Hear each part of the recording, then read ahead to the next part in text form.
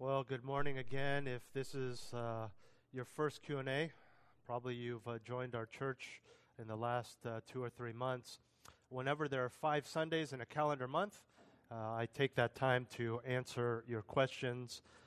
We will return to 1 Corinthians in a new section, a new chapter next week in chapter 8 as Paul switches from marriage and singleness and talks about a new and very important subject. But for this morning, we have great questions, as always, theological as well as practical. Let's jump right in. The first is, what is the biblical role of a grandparent toward a grandchild? There is no direct instruction or commands for a grandparent to a grandchild in Scripture. However, there are many principles that are very helpful.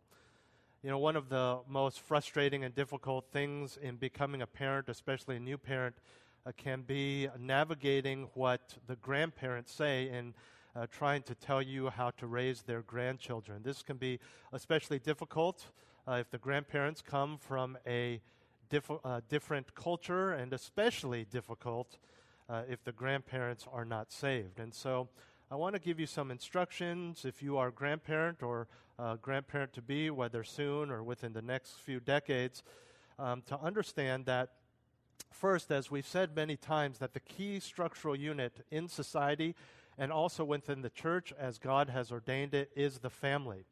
And you have to understand that when the Scriptures were written and in biblical times, grandparents were way more involved, often lived with their children and grandchildren in a way that is not so much the case in our culture.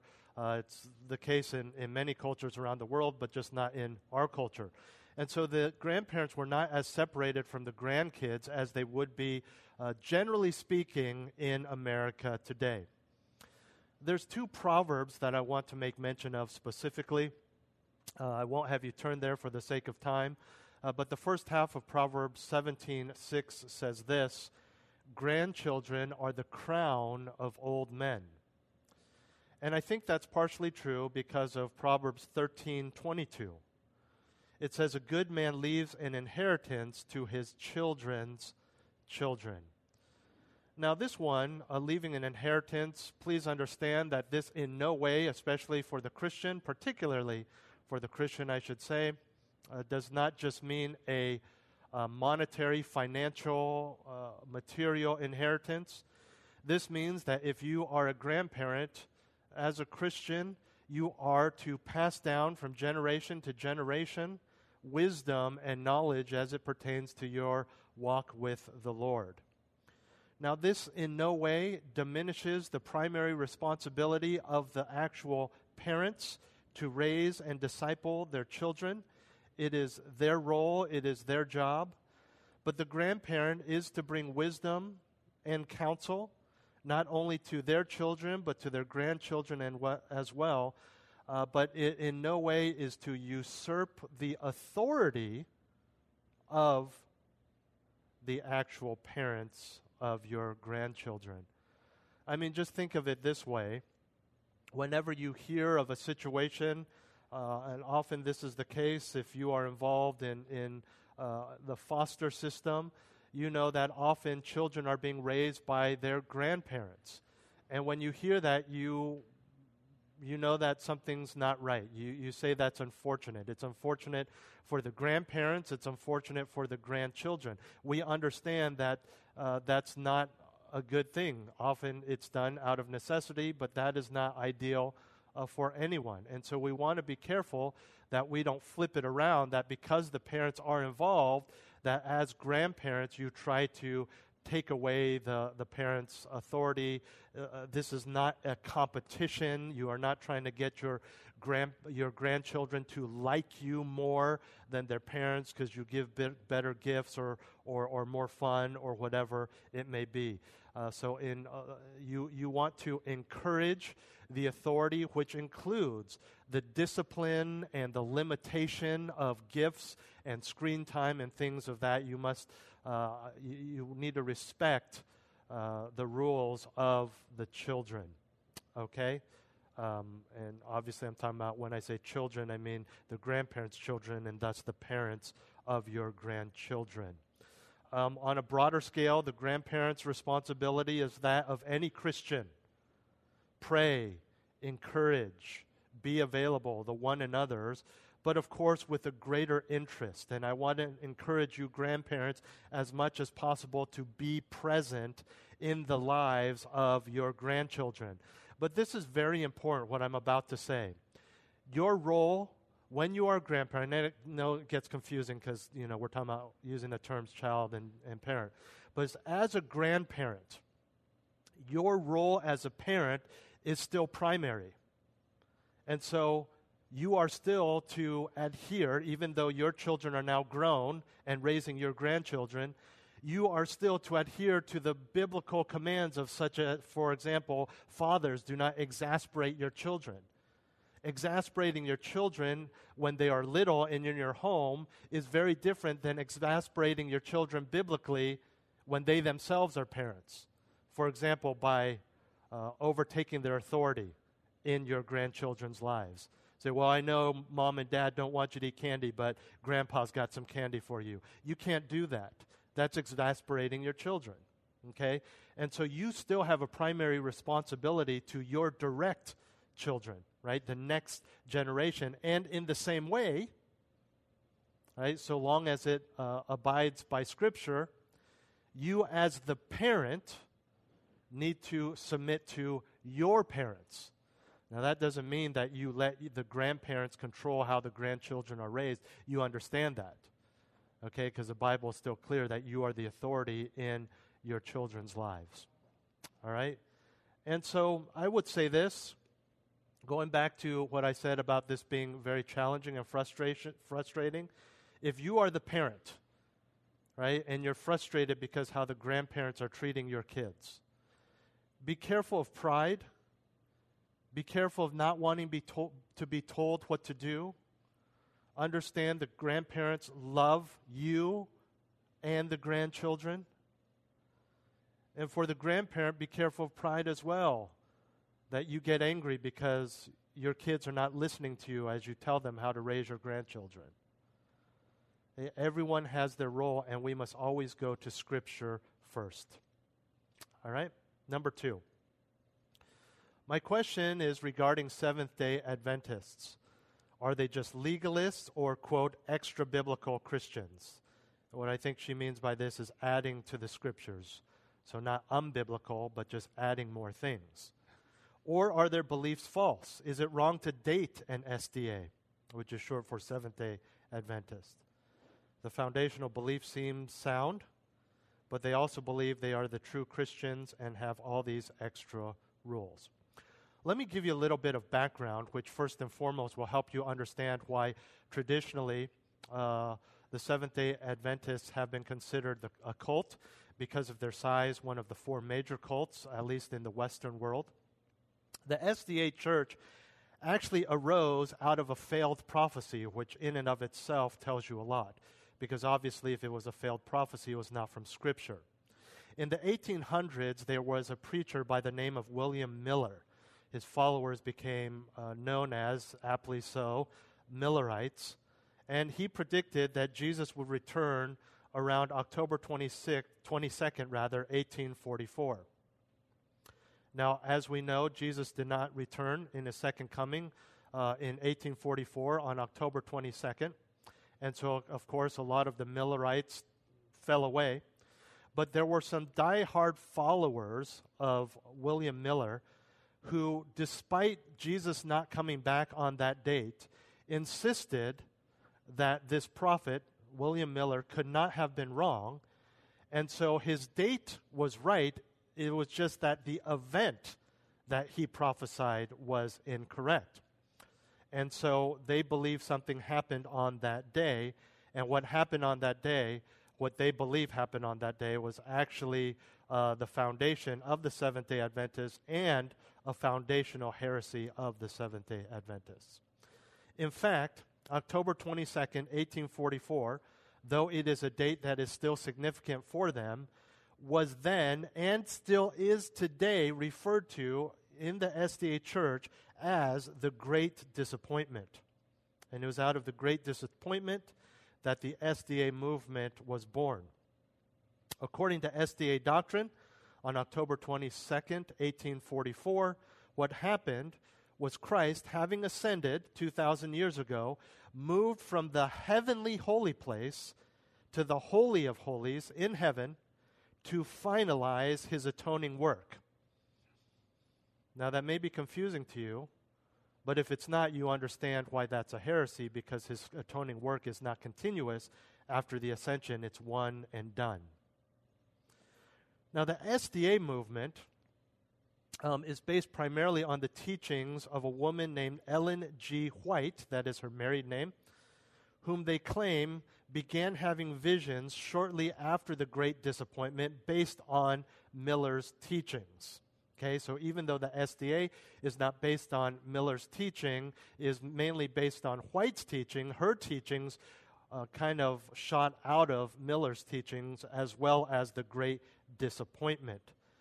And Ellen G. White started having these visions when she was 17 and had them for, I believe, the next 50 years, and is considered an authoritative prophetess of the SDA movement, and the SDA Church is based on her teachings. And currently, there are 18 million Seventh-day Adventists in the world, and you understand why historically it's been considered one of the four main cults in the world. Here are some, not all, but some of the problems with the SDA Church. First is that Ellen White's writings and teachings are considered authoritative. Whenever someone's teachings are considered authoritative and they're outside of Scripture, you have a problem. It's a bigger problem when an entire so-called church is based on them. The second big problem, obviously arising out of that, is the challenges to justification by faith alone. Right? First, we've seen that they teach Christ's continuing atoning work in heaven, the final phase of which began on October 22nd, 1844. They teach what is known as righteousness by faith instead of justification by faith. And this is a belief that our standing before God involves not just the imputed righteousness of Christ, and so we are justified by the work of Christ, and he imputes his perfect righteousness upon us, but that our standing before God also involves the imparted righteousness of God. And let me clarify for you for that. Let me clarify that for you. The imparted righteousness of Christ is our ability, now that we are saved, and this is how we would see it, now that we are saved, we are able to live righteously with his help to glorify God. Our standing before God, as we understand it, as the Scripture teaches it, is based on our imputed righteousness and our ability to serve and obey God in a way that honors him is because we are saved. The SDA says both the imputed righteousness, which we would call justification by faith, as well as their ongoing obedience to Christ, though they admit it's with Christ's help, but that is also part of their standing with God. So you see a kind of mix there, which ultimately we would say is works righteousness, though they would agree with the fact that Jesus died for our sins and that Jesus is God. So what would they say justification is? At the moment of his death and there later in our lives at the moment of salvation. Only for our sins before we were saved. And now our sins are covered by our behavior. Okay?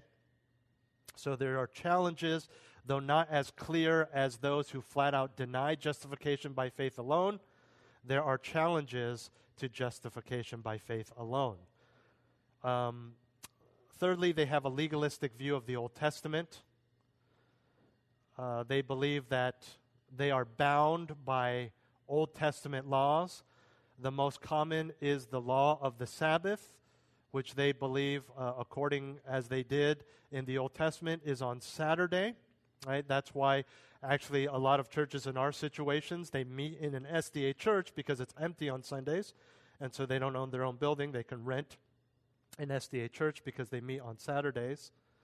So a lot of people say, well, that's not really a big deal because we know that Sabbath was Saturday for the Jews. But if you read Ellen White's readings, she actually says this, and this there's some confusion on this. This is talking about the future, okay, as we understand it. Especially we understand it being the time of the tribulation, but she says this: those who worship on Sunday will receive the mark of the beast and cannot be saved. So that's pretty significant, okay? The second most common view of the law of the Old Testament that the SDA is bound by are dietary laws. So a lot of them are vegetarians, or they don't eat red meat. And there are a lot of dietary laws. I've mentioned that they were considered a cult. I don't know if you caught that. That traditionally they were considered a cult. In recent years, evangelicals disagree on whether or not they can technically be classified as a cult. I think mainly because of their belief in the work of Christ on the cross, their belief that Jesus Christ is part of the Holy Trinity, is the Son of God, is God very God. But there are enough issues that I would still lean towards them being a cult. There are enough issues that I would say that they could be Christians, but it would be in spite of their teaching, not because of their teaching, which we could say about many of the major Christian cults and religions, Catholicism included. Okay? And so I think that answers, would you date a Seventh-day Adventist, or could you? I would say no. I would even say, I wouldn't even date, well, I'm married, I wouldn't date, but I wouldn't have you date someone who believed everything we believed, but had liberal views on non-salvific issues, right? Because you're just going to have problems in the future. Where do you go to church? How do you raise your children? How do you tithe? All of these key things in the scriptures you're going to have major issues with, and slightly tongue-in-cheek, but slightly not. It's kind of a moot point because an SDA would not consider you a true believer, and so they wouldn't date you anyway. Okay? Question number 3. There's been a lot of talk about the coming revival, especially in certain Christian circles. What does the Scripture have to say regarding this topic? I'm going to make an assumption here. That revival here is talking about revival in the sense of a mass revival, as in a large group of people, usually in the thousands, usually pertains to a nation, like a revival in a nation or in a state or something like that, versus what is more clearly in Scripture, which is a personal revival, as in repentance and revival of the soul, which the Bible does talk very clearly about. But revival generally, when we talk about a revival, such as a revival in America or a revival in Europe or whatever it may be, we're talking about a mass group, a large a group of repentance. And that's, you kind of think about like Billy Graham's revival movements, and where he would have thousands of people in a stadium and thousands would come to Christ. We'd call that a mini revival. Okay? This is similar but distinct from an awakening, right? You've heard of the Great Awakening, and you look at church history, and there are various awakenings and revivals. The only difference is an awakening would be when that group of people, for example, a nation, it's the first time people have turned to Christ, versus a revival. People speak more of revival in the United States because we were, arguably so, but we were based on Christian principles, and so now we're returning to those Christian principles, right? So it's really the same thing. It's just whether it's a first time or a second or third or fourth time. Revival is just a reawakening, okay? The only time that scriptures talk about this kind of revival is when Israel, the Jews, repent and turn to Christ in the very end times. That's it. And that is, I won't go there for the sake of time. This is seen throughout the Old Testament, and of course in places in the New Testament as well. Other than that, the only thing the Bible, the New Testament, tells us is that things are going to get worse. Turn with me to 2 Timothy chapter 3, verses 1 through 13. And as you turn there, I want to remind you that we are in the last days. We've seen this in 1 Corinthians, right? With the first coming of Christ, there's an inauguration of the church age, which is the final age, the final section of the calendar before eternity. Now, within that section, there is a subsection that we call the end times, but we are in the end of age, the end times, the end of days. Okay? 2 Timothy 3, 1 through 13 says this. But realize this, that in the last days difficult times will come. For men will be lovers of self, lovers of money, boastful, arrogant, revilers, disobedient to parents, ungrateful, unholy, unloving, irreconcilable, malicious gossips, without self-control, brutal, haters of good, treacherous, reckless, conceited, lovers of pleasure rather than lovers of self, holding to a form of godliness, although they have denied its power. Avoid such men as these. Let's stop there. You understand that as you read this, that this is already happening. We see this. And some of these you may even hear and say, I don't really see how this is really that bad. And that's because it's become so acceptable in our world. In fact, there are certain TV shows and entire magazines that make multi-millions of dollars every year based on the fact that they are malicious gossips. Okay, they will pay you to dig up gossip, malicious gossip on people. Okay, disobedient to parents. There's entire generations now that have labels by the secular society that are defined by being disobedient to parents. Okay, and so we see this. We're in this, and things will only go from bad to worse. Verse 6. For among them are those who enter into households and captivate weak women, weighed down with sins, led on by various impulses, always learning and never able to come to the knowledge of the truth. Then he gives some personal examples that Timothy would be familiar with. Let's jump to verse 12. Indeed, all who desire to live godly in Christ Jesus will be persecuted, but evil men and impostors will proceed from bad to worse, deceiving and being deceived. Okay? Add to that, you remember, and again, we won't unpack all of them, but there's some really significantly horrible things that need to take place that usher in the second coming of Christ. Again, we're in that inaugurated age, okay? And so there's no talk of a revival, but there's a couple points.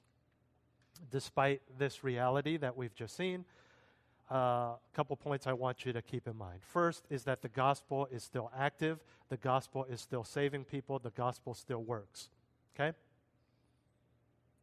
Number two, there may still be revivals. They are just not guaranteed in Scripture or spoken about in Scripture. All right? Okay, let's go to the next question. In light of recent events, must we consider stopping the use of companies that censor Christian/conservative values and promote sin? For example, deleting Twitter, unsubscribing from Netflix, or not investing in these kinds of companies. I'm going to give you a simple answer. And when it comes to these types of companies, and not obviously things that are just, they are all about sin, hopefully you wouldn't even have to ask. For example, the pornography industry and the cannabis industry, things like that, right? But for things like this, I would say let your conscience be your guide. And it is a gray area. But I'm going to give you some questions to ask, and these will help you decide, and hopefully help you understand that the issue is not black and white, but very may well be in your own life. Question number one, why this and not that? I understand that social media it's a form of media, right? And so it's blatant what is put out there. You speak your opinions or show your life or whatever it may be. It's not subtle. But there are many companies that we use every day, companies that make the wipes and the hand sanitizers that we rely on these days, right? And if you dig deep enough, many of them are supporting organizations and businesses that promote abortions and things like that. And so you got to ask yourself, why this and not that? Right? We need to be in the world, but not of the world. And the only way to be completely removed from all things that promote or allow sin is to create a Christian commune, and that doesn't work, and nor is it allowed in Scripture. On the flip side, there are clearly some things that take it too far, right? You have to be the judge of that.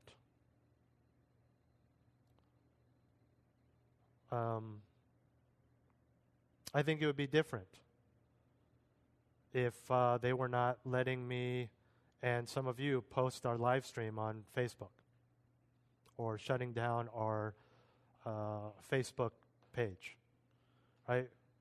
I'm not saying don't get rid of Facebook. I'm just kind of bringing some things up. For the first year or so of our church's existence, our church website was our Facebook page. So we've got to be careful of how we think through these things. Number 2, have you prayed about it? Right? Not just, can I survive? Will the grandparents be able to see kids' pictures if I get rid of Facebook or Twitter, right? Don't just pray about the inconvenience for you, right? Are you praying for the platform? Are you praying for the salvation of the people who run these companies? Are you praying for our country? Are you praying for our world leaders? Number 3, is it a biblical issue of conscience or not? I'm not saying it's an issue of conscience. Is it a biblical issue of conscience? You have to let your conscience be your guide, but it has to be informed by Scripture. The national anthem is not a biblical issue.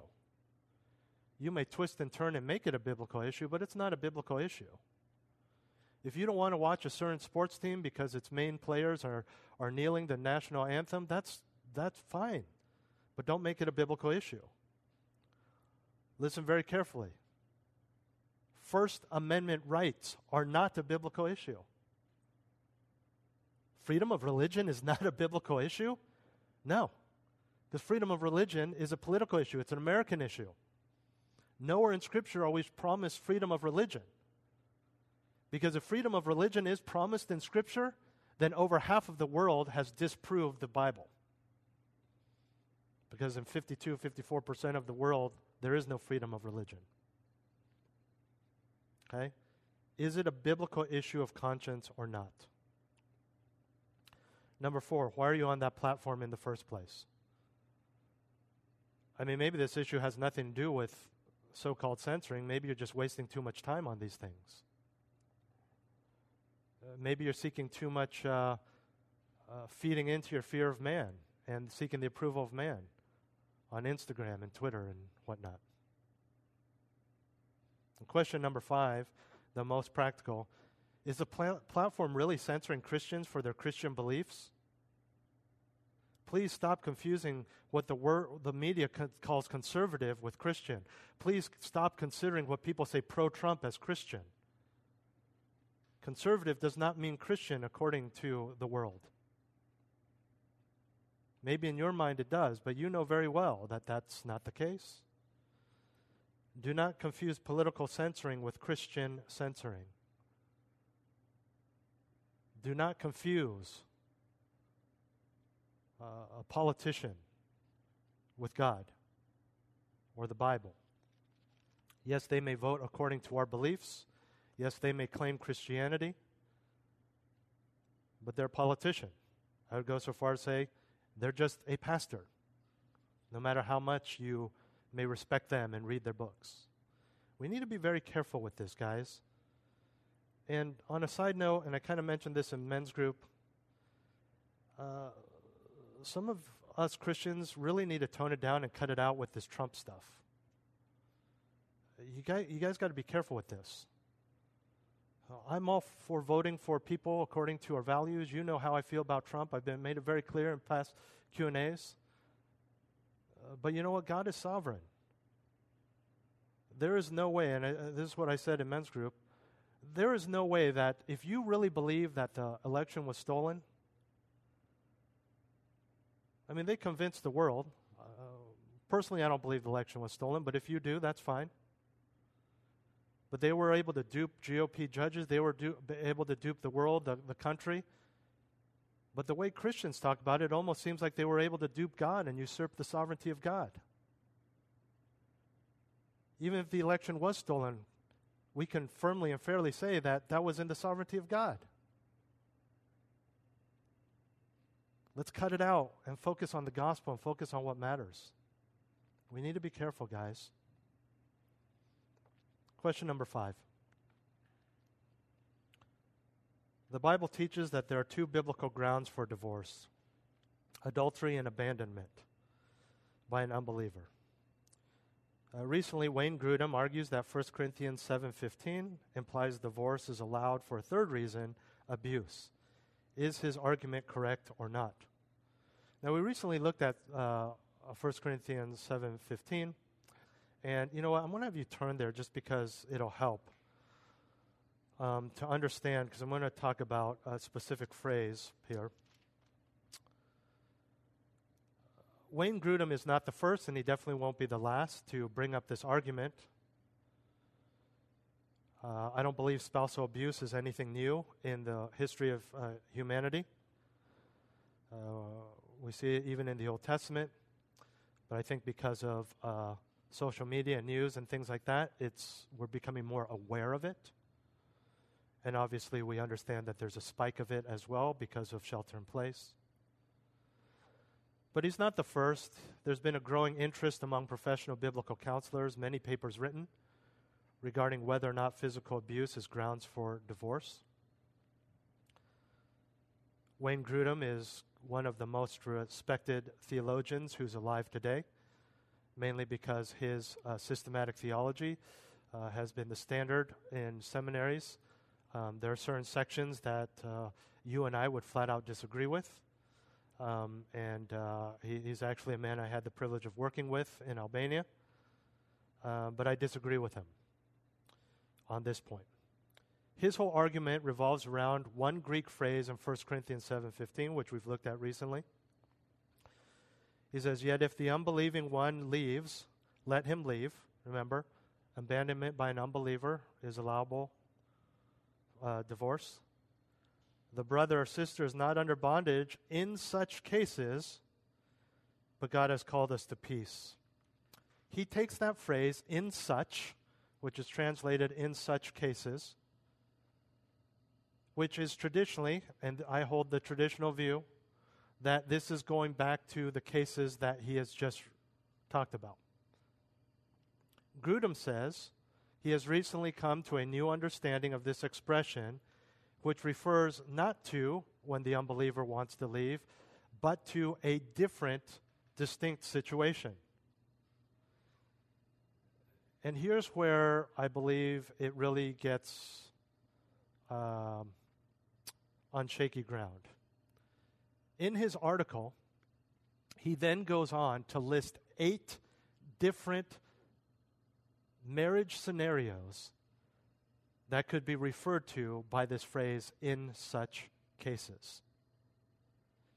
Even if that phrase is not referring back to the scenario that Paul listed, that he wrote about, it in no way gives any indication what scenario he's talking about, and you definitely cannot come up with a list of 8 that this is definitely talking about and where divorce is allowed. It's just too dangerous in regards to marriage and divorce, and it's very dangerous hermeneutically to how we can interpret other passages as well. Because if you come up with 8, why stop at abuse? Why not, not just this passage, but all of Song of Solomon talks about true love, is talking about beautiful and how beautiful she is. Well, she's aged and I don't think she's that pretty anymore. Well, in such cases, cause for divorce. Now, obviously, we wouldn't go that far, hopefully, but it's just, you can see how that opens the door for different things. I respect Wayne Grudem, and I respectfully disagree with him on this point.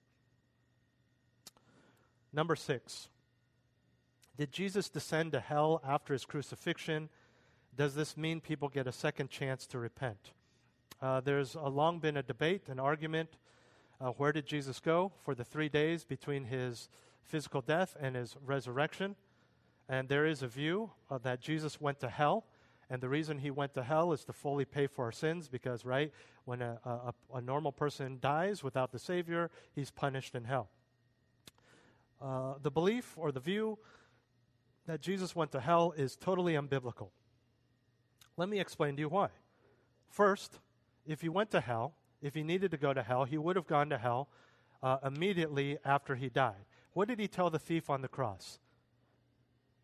In 3 days after my time of torment, you will be with me in paradise. No, today. Today you will be with me in paradise. John 19. On the cross, right before he died, it is finished. Not, it will be finished. Ephesians 4 talks about how he descended. Some people want to talk about that. No, it's just talking about that it's simply contrasting earth versus heaven. He descended to earth, and that's where he was punished. That's where he was crucified. Now, the second part of the question that says, does this mean people get a second chance to repent, I believe is based on 1 Peter 3:19, and where we're told that after Jesus died, he went and he preached to the imprisoned spirits. But you got to look at the whole passage. The whole passage says that the imprisoned spirits were the spirits in the time of Noah. And so there's two views on this.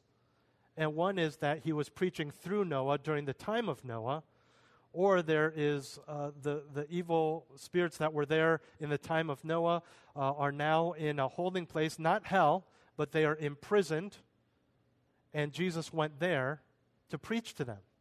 But what he was preaching was not gospel repentance. What he was preaching was victory. He was going and telling them, see, it is finished. I am victorious.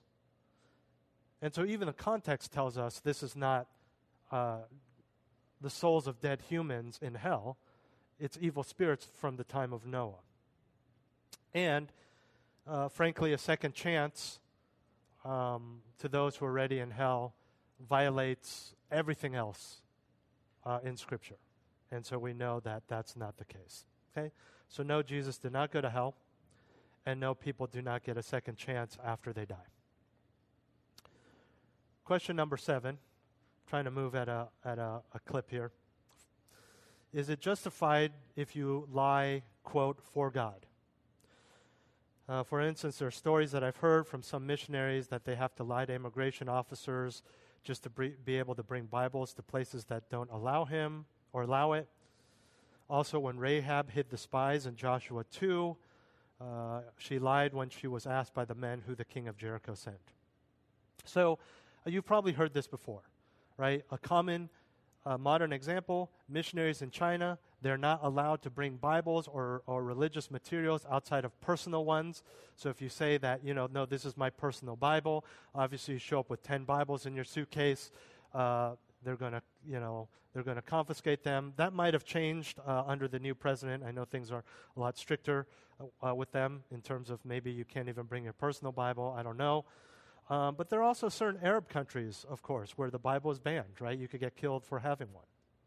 And so the idea is these people who are importing Bibles, these missionaries, they have to lie at the border and to other people, secret police, whatever, to get those materials in or to continue holding the secret underground church, whatever it may be.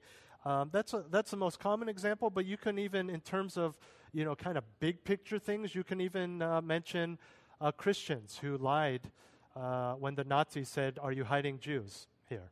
Right? No, we're not. Let's start with the Scriptures, okay? Because you always want to start there and then interpret modern experiences and actions through that. And the first thing that the Scripture makes very clear is that lying is a sin. And lying is opposite to the character of God, who is truth. I don't think I need to prove that to you. You know that lying is wrong. All over, it's one of the Ten Commandments, but all over the New Testament. Right? But I do want to emphasize the gravity of lying. Proverbs 12:22, lying lips are an abomination to the Lord. 1 Timothy 1, liars are in the list of those who are called lawless and rebellious. And of course, this is those who are unrepentant and characterized by lying. But you know what else is on that list, along with liars? Those who kill their parents, homosexuals, and kidnappers. It's a serious thing. But what else is in Scripture? Joshua 2, Rahab. Remember the Jewish spies come in to spy in the land? They find Rahab. They're hiding in her house. The king hears about these spies, sends the men. If the king's men says, hey, we heard these men were here. And Rahab lies, said, yeah, they were here, and then they went. I don't know where they went. Right? She basically says, I don't know where they are. But they're there in her home. Another example, actually, that people use is back in Exodus 1, the Hebrew midwives. Remember, Pharaoh said, kill all the male Jewish babies. And the midwives didn't kill them. And then when they were caught, they said, well, these Jewish women, they just go into labor and they have their babies really quickly, and we're not there quick enough to strangle the babies, basically. And they were trying to prevent a great evil, right? They didn't want to kill these babies. But back to Rahab. The special issue that people have with Rahab is then you go to Hebrews 11, where we have the list of examples of faith that are that great cloud of witnesses that we are to look to as encouragement, and Rahab is there, the liar. Verse 31, by faith Rahab the harlot did not perish along with those who were disobedient after she had welcomed the spies in peace. Listen to that carefully. By faith, after she had welcomed the spies in peace. Rahab, nor anywhere the midwives, are not honored for their lie. She's in this list for welcoming the spies. Right? Same way the midwife saved many lives.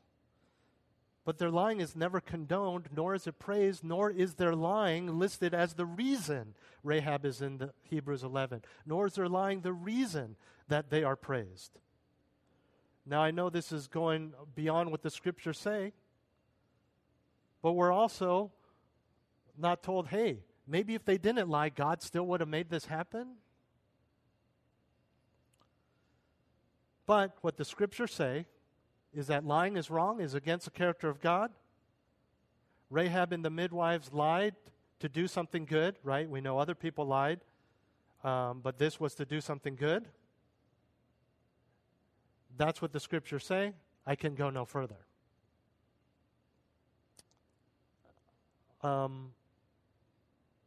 So, we're not even told in Scripture that lying to avoid great evil is a good thing.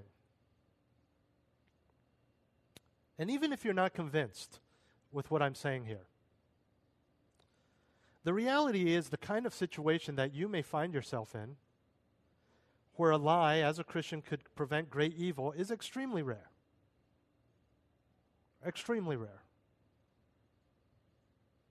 I mean, even if you tell the truth and your Bibles are confiscated in the border of China, they're not going to kill anyone for that. Okay?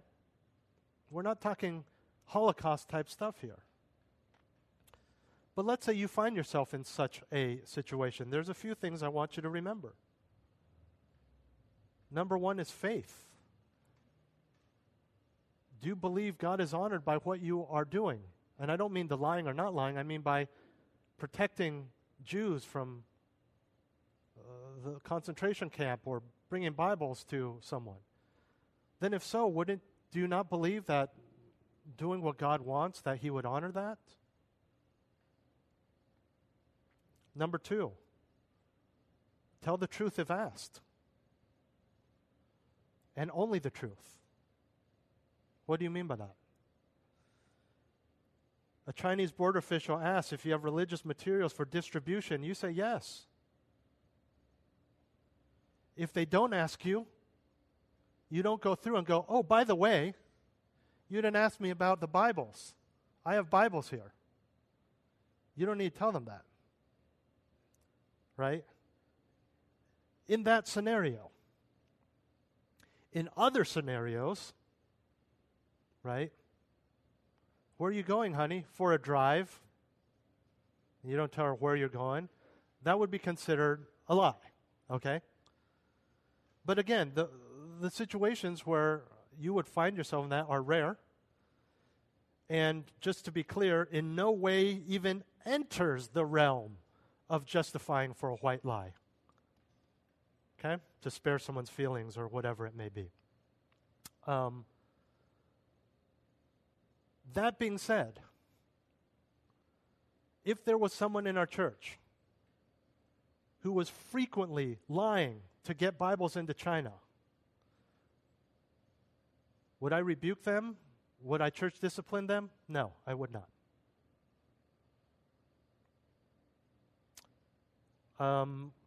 We're at time, but I want to answer this one really quickly.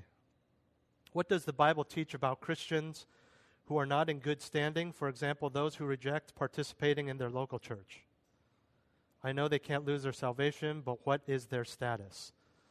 I won't go there for the sake of time, but if you want to jot these down, you cannot lose your salvation as indicated by John 6, 39 through 40. Romans 8, 38 through 39, nothing can separate us from the love of God. Right? Romans 8, 29 through 31. Right? He will complete the process. Right? If he's called you, he will glorify you. There's no break. There's nothing that can change that chain of events. Right? Your salvation was secure before you were even saved or born. So, what about those who say, I'm a Christian, but they don't live like it, particularly, for example, they don't go to church? You only have two options based on the passages that, unfortunately, for the sake of time, I didn't read, but you know them. In other words, based on the fact, the biblical truth that you cannot lose your salvation. Well, one, either they are not saved and they never were saved, right? Because getting saved and they've lost their salvation is not an option. That's not a thing. Or two, they are saved, but they are in sin. Those are your only two options. But the second one you need to be very careful with. The passage we just read said that once saved, you are conformed to the image of Christ. Okay? Or the passage I just referenced. You are conformed to the image of Christ. Now we sin, we resist, but there is what we call sanctification, spiritual growth. We've all had pockets where we aren't growing, where we're in gross sin, but we eventually repent. When that's occurring for months, to a year, to many years, there's indication that this person's not saved no matter how they behave, no matter what they say. Over and over again in the Gospels, that Jesus says, the true believer, the good tree, bears good fruit. In John 15:5, it says he bears much fruit. And keep in mind, this is Christian fruit. This is biblical fruit. So this isn't doing good things according to society. This is not even doing good things according to the Bible, but for selfish reasons or for cultural reasons. I was raised to be a good girl, good boy. I was raised according to biblical principles. You have atheists who do these things, who say they're atheists, but they were raised in Christian homes, and so they still do these types of things. Okay? It can't just be, well, he's a really good person. He's really moral. He's so patient. He's so good to us. Great. That doesn't mean godly. I've shared this with you before. The most vocal atheist in my high school was the nicest, most moral person in our high school. And I don't know if she still is an atheist. Thankfully, the other atheist, her best friend, is actually a believer now. I found out through Facebook years ago. But assuming this other person is still an atheist, she's a renowned doctor doing really good things, sacrificing a lot to help children, I believe. And so you just don't know, right? Some of the best philanthropists and the nicest people, billionaires, millionaires, athletes, they're not Christians. But on the surface, if you spend time with it, they look just like us. They act just like us. And so you got to look at fruit. But what you really want to go down to is, they believe the gospel? Have they accepted this as true? One of the biggest challenges is when people grow up in the Bible Belt, or they've grown up at a Christian, or they've grown up in the church. Sometimes they think they've accepted Christ, but they haven't. And so they can tell you the gospel, and they say, yeah, I believe.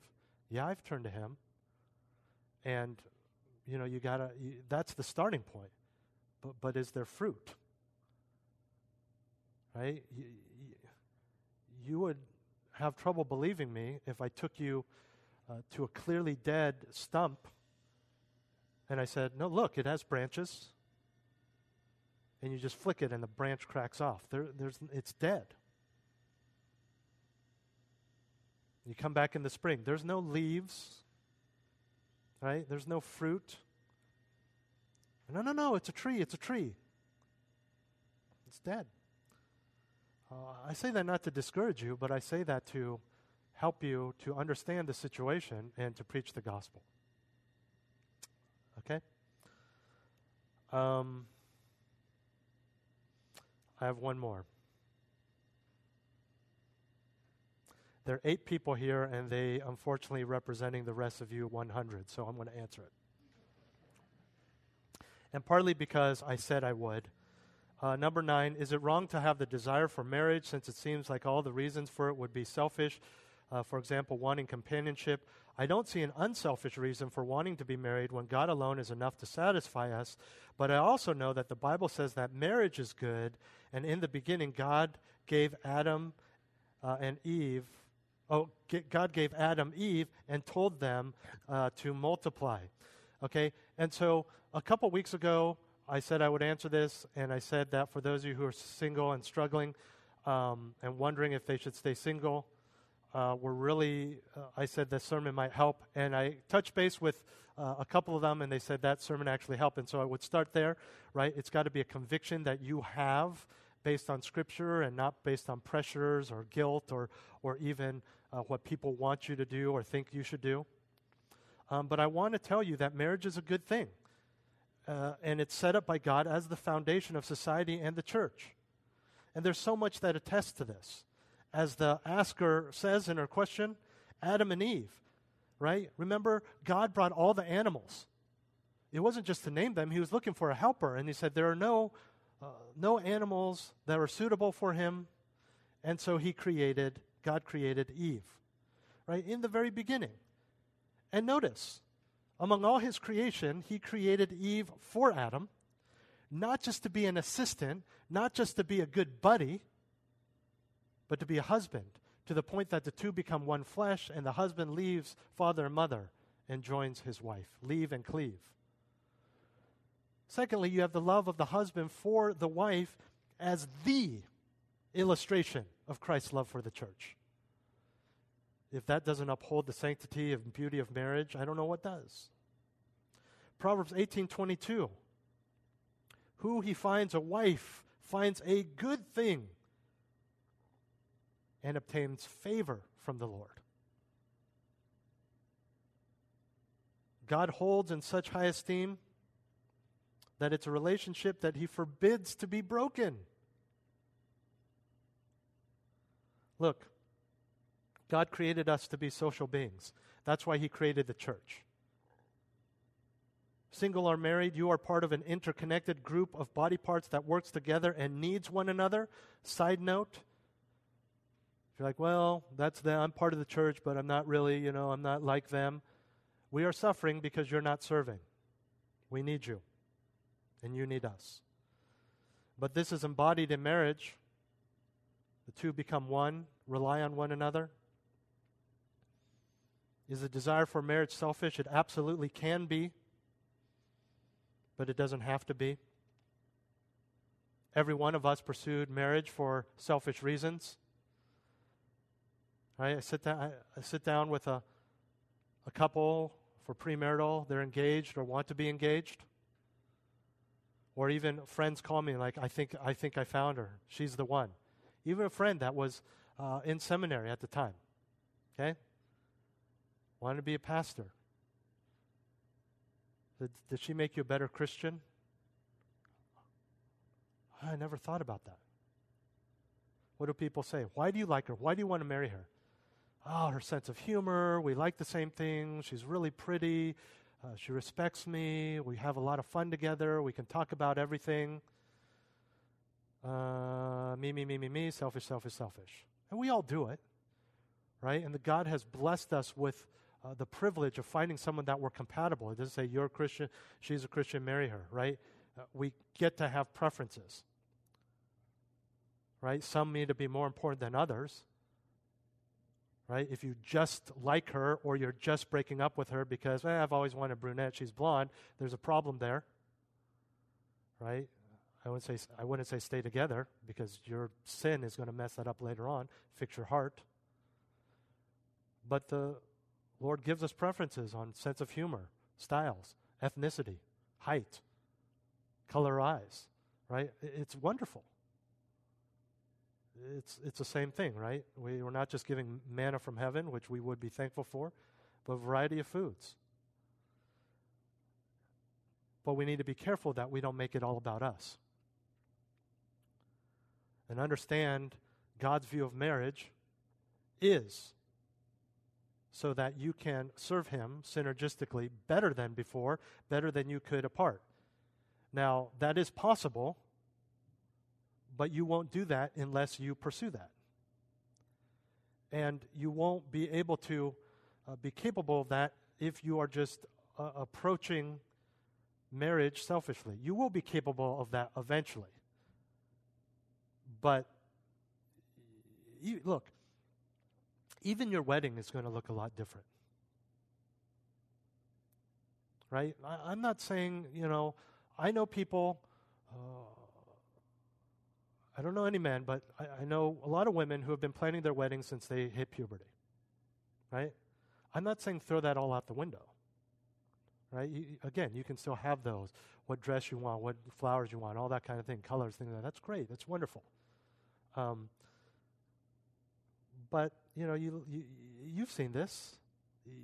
You've seen the difference between someone who's just committed to, the gospel is preached at their wedding, right? The wedding favors have verses. I'm not saying you have to do those things, but there's even a different feel to it, right? And so you want to go into marriage selflessly and understanding that. Again, enjoy your preferences, seek those preferences, but just be careful about being overly selfish.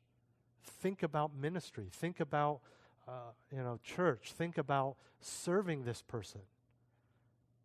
Think about fulfilling your roles, right? Well, I had a friend in college, and his philosophy is just find a girl who's a Christian, she's teachable, and she's really pretty, and then she'll grow. And he dated a couple people like that, and man, it just didn't work out.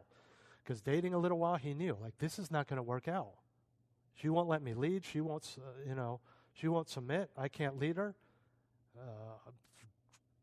Got to call her to wake her up to go to church. I mean, that's not good. Right? You want to have someone who's thriving in their relationship with God, who makes you a better Christian. Another person asked, for me to share my own personal testimony of that. We don't really have time for that.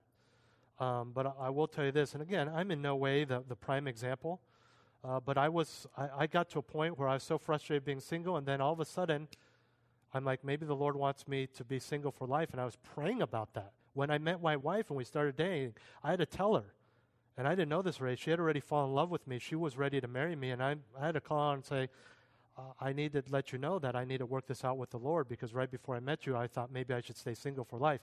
And you guys know my story, because by then I'd been a pastor. I was a seminary professor. I was a missionary. I was running a Bible school, all single. And my teammates were like, man, you have so much time, more than we do, because you're single and you can do these things. So maybe the Lord wants me to do that. I say, well, how did that all change? And I'll tell you this, and you've been told this all the time. You don't know what it means sometimes. I didn't know what it meant. I didn't know how to do it. But in hindsight, this is what happened. For the first time in my life since college, probably high school, I was content being single, and the Lord brought Jenny into my life. You've been told that before. You need to be content being single. Yeah, you told that a million times. You get frustrated. Stop telling me that, right? And it finally happened, and the Lord brought Jenny into my life. And unless you've only joined us through live stream, and even if you've only joined us through live stream, you have, and I'm not just saying this as her husband, you know very well, you got to be out of your mind to think that my wife has not had a huge impact on your life in our church. I was finally content. Right? It's not secret. The Bible doesn't promise that, but it's what people say. Right? And so because of all these things that we've talked about, it was clear to me that singleness wasn't for me. And what I also wanted to say, and again, I'm not trying to pat myself on the back, but just to give you an example. One of my primary concern with Jenny, and I actually talked to my older, married with kids, missionary teammates about this, and a couple of them laughed at me. They thought I was crazy. And so I just said, well, I'm not taking your advice. And other ones were like, well, you work through that. My main concern was that, we were all long distance. So we were on Skype. We were on the phone.